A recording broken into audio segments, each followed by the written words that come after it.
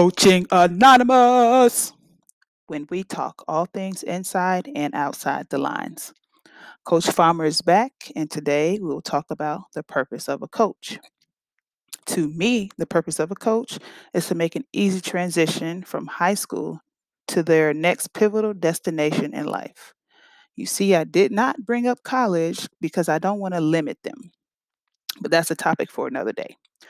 In order to assist with this transition, I think there are three responsibilities a coach must initiate: mentoring, preparing, releasing. When you're mentoring, you're just having that guidance and that support for your student athlete, whether it's their classes, whether it's something outside of the court going on in their homes, whether it's something internal with the team. You have to be there to mentor, to guide, and support. You also have to prepare these players, teach them, and to lead by example. Teach them the things they need to know on the court, as well as teaching them the things and life aspects off the court.